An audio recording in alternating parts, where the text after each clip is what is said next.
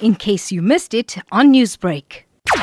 The body of 32-year-old woman, which was found dumped in an open space in Heidelberg, was identified as a woman who was reported missing in Alexander on the 16th of this month. After the investigation, it was established that a vehicle was sold in Albertine. Police proceeded to Albertine, where they found the person in possession of the vehicle who led them to the boyfriend in Vosloorus. The boyfriend was arrested, charged with murder. He's going to appear before Germiston Magistrate Court and facing charges of murder.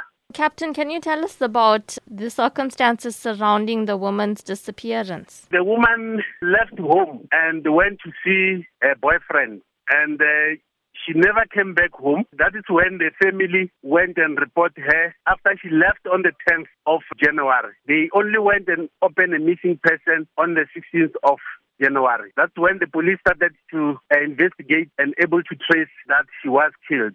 And when it comes to this case, what can we expect going forward? We hope the suspect will be sentenced according to what he deserves, and we believe that other people, they will learn a lesson from it. We know that a lot of focus gets placed on gender-based violence around the 16 days of activism, but this happens every day. So how concerning is it that such an incident took place in this area, especially where there is partners involved? Indeed, it's a concern. That's why the police and the provincial commissioner made sure that the cases of gender-based violence are given priority. As soon as there is such incident, police go all out to make sure that the perpetrators are brought to book.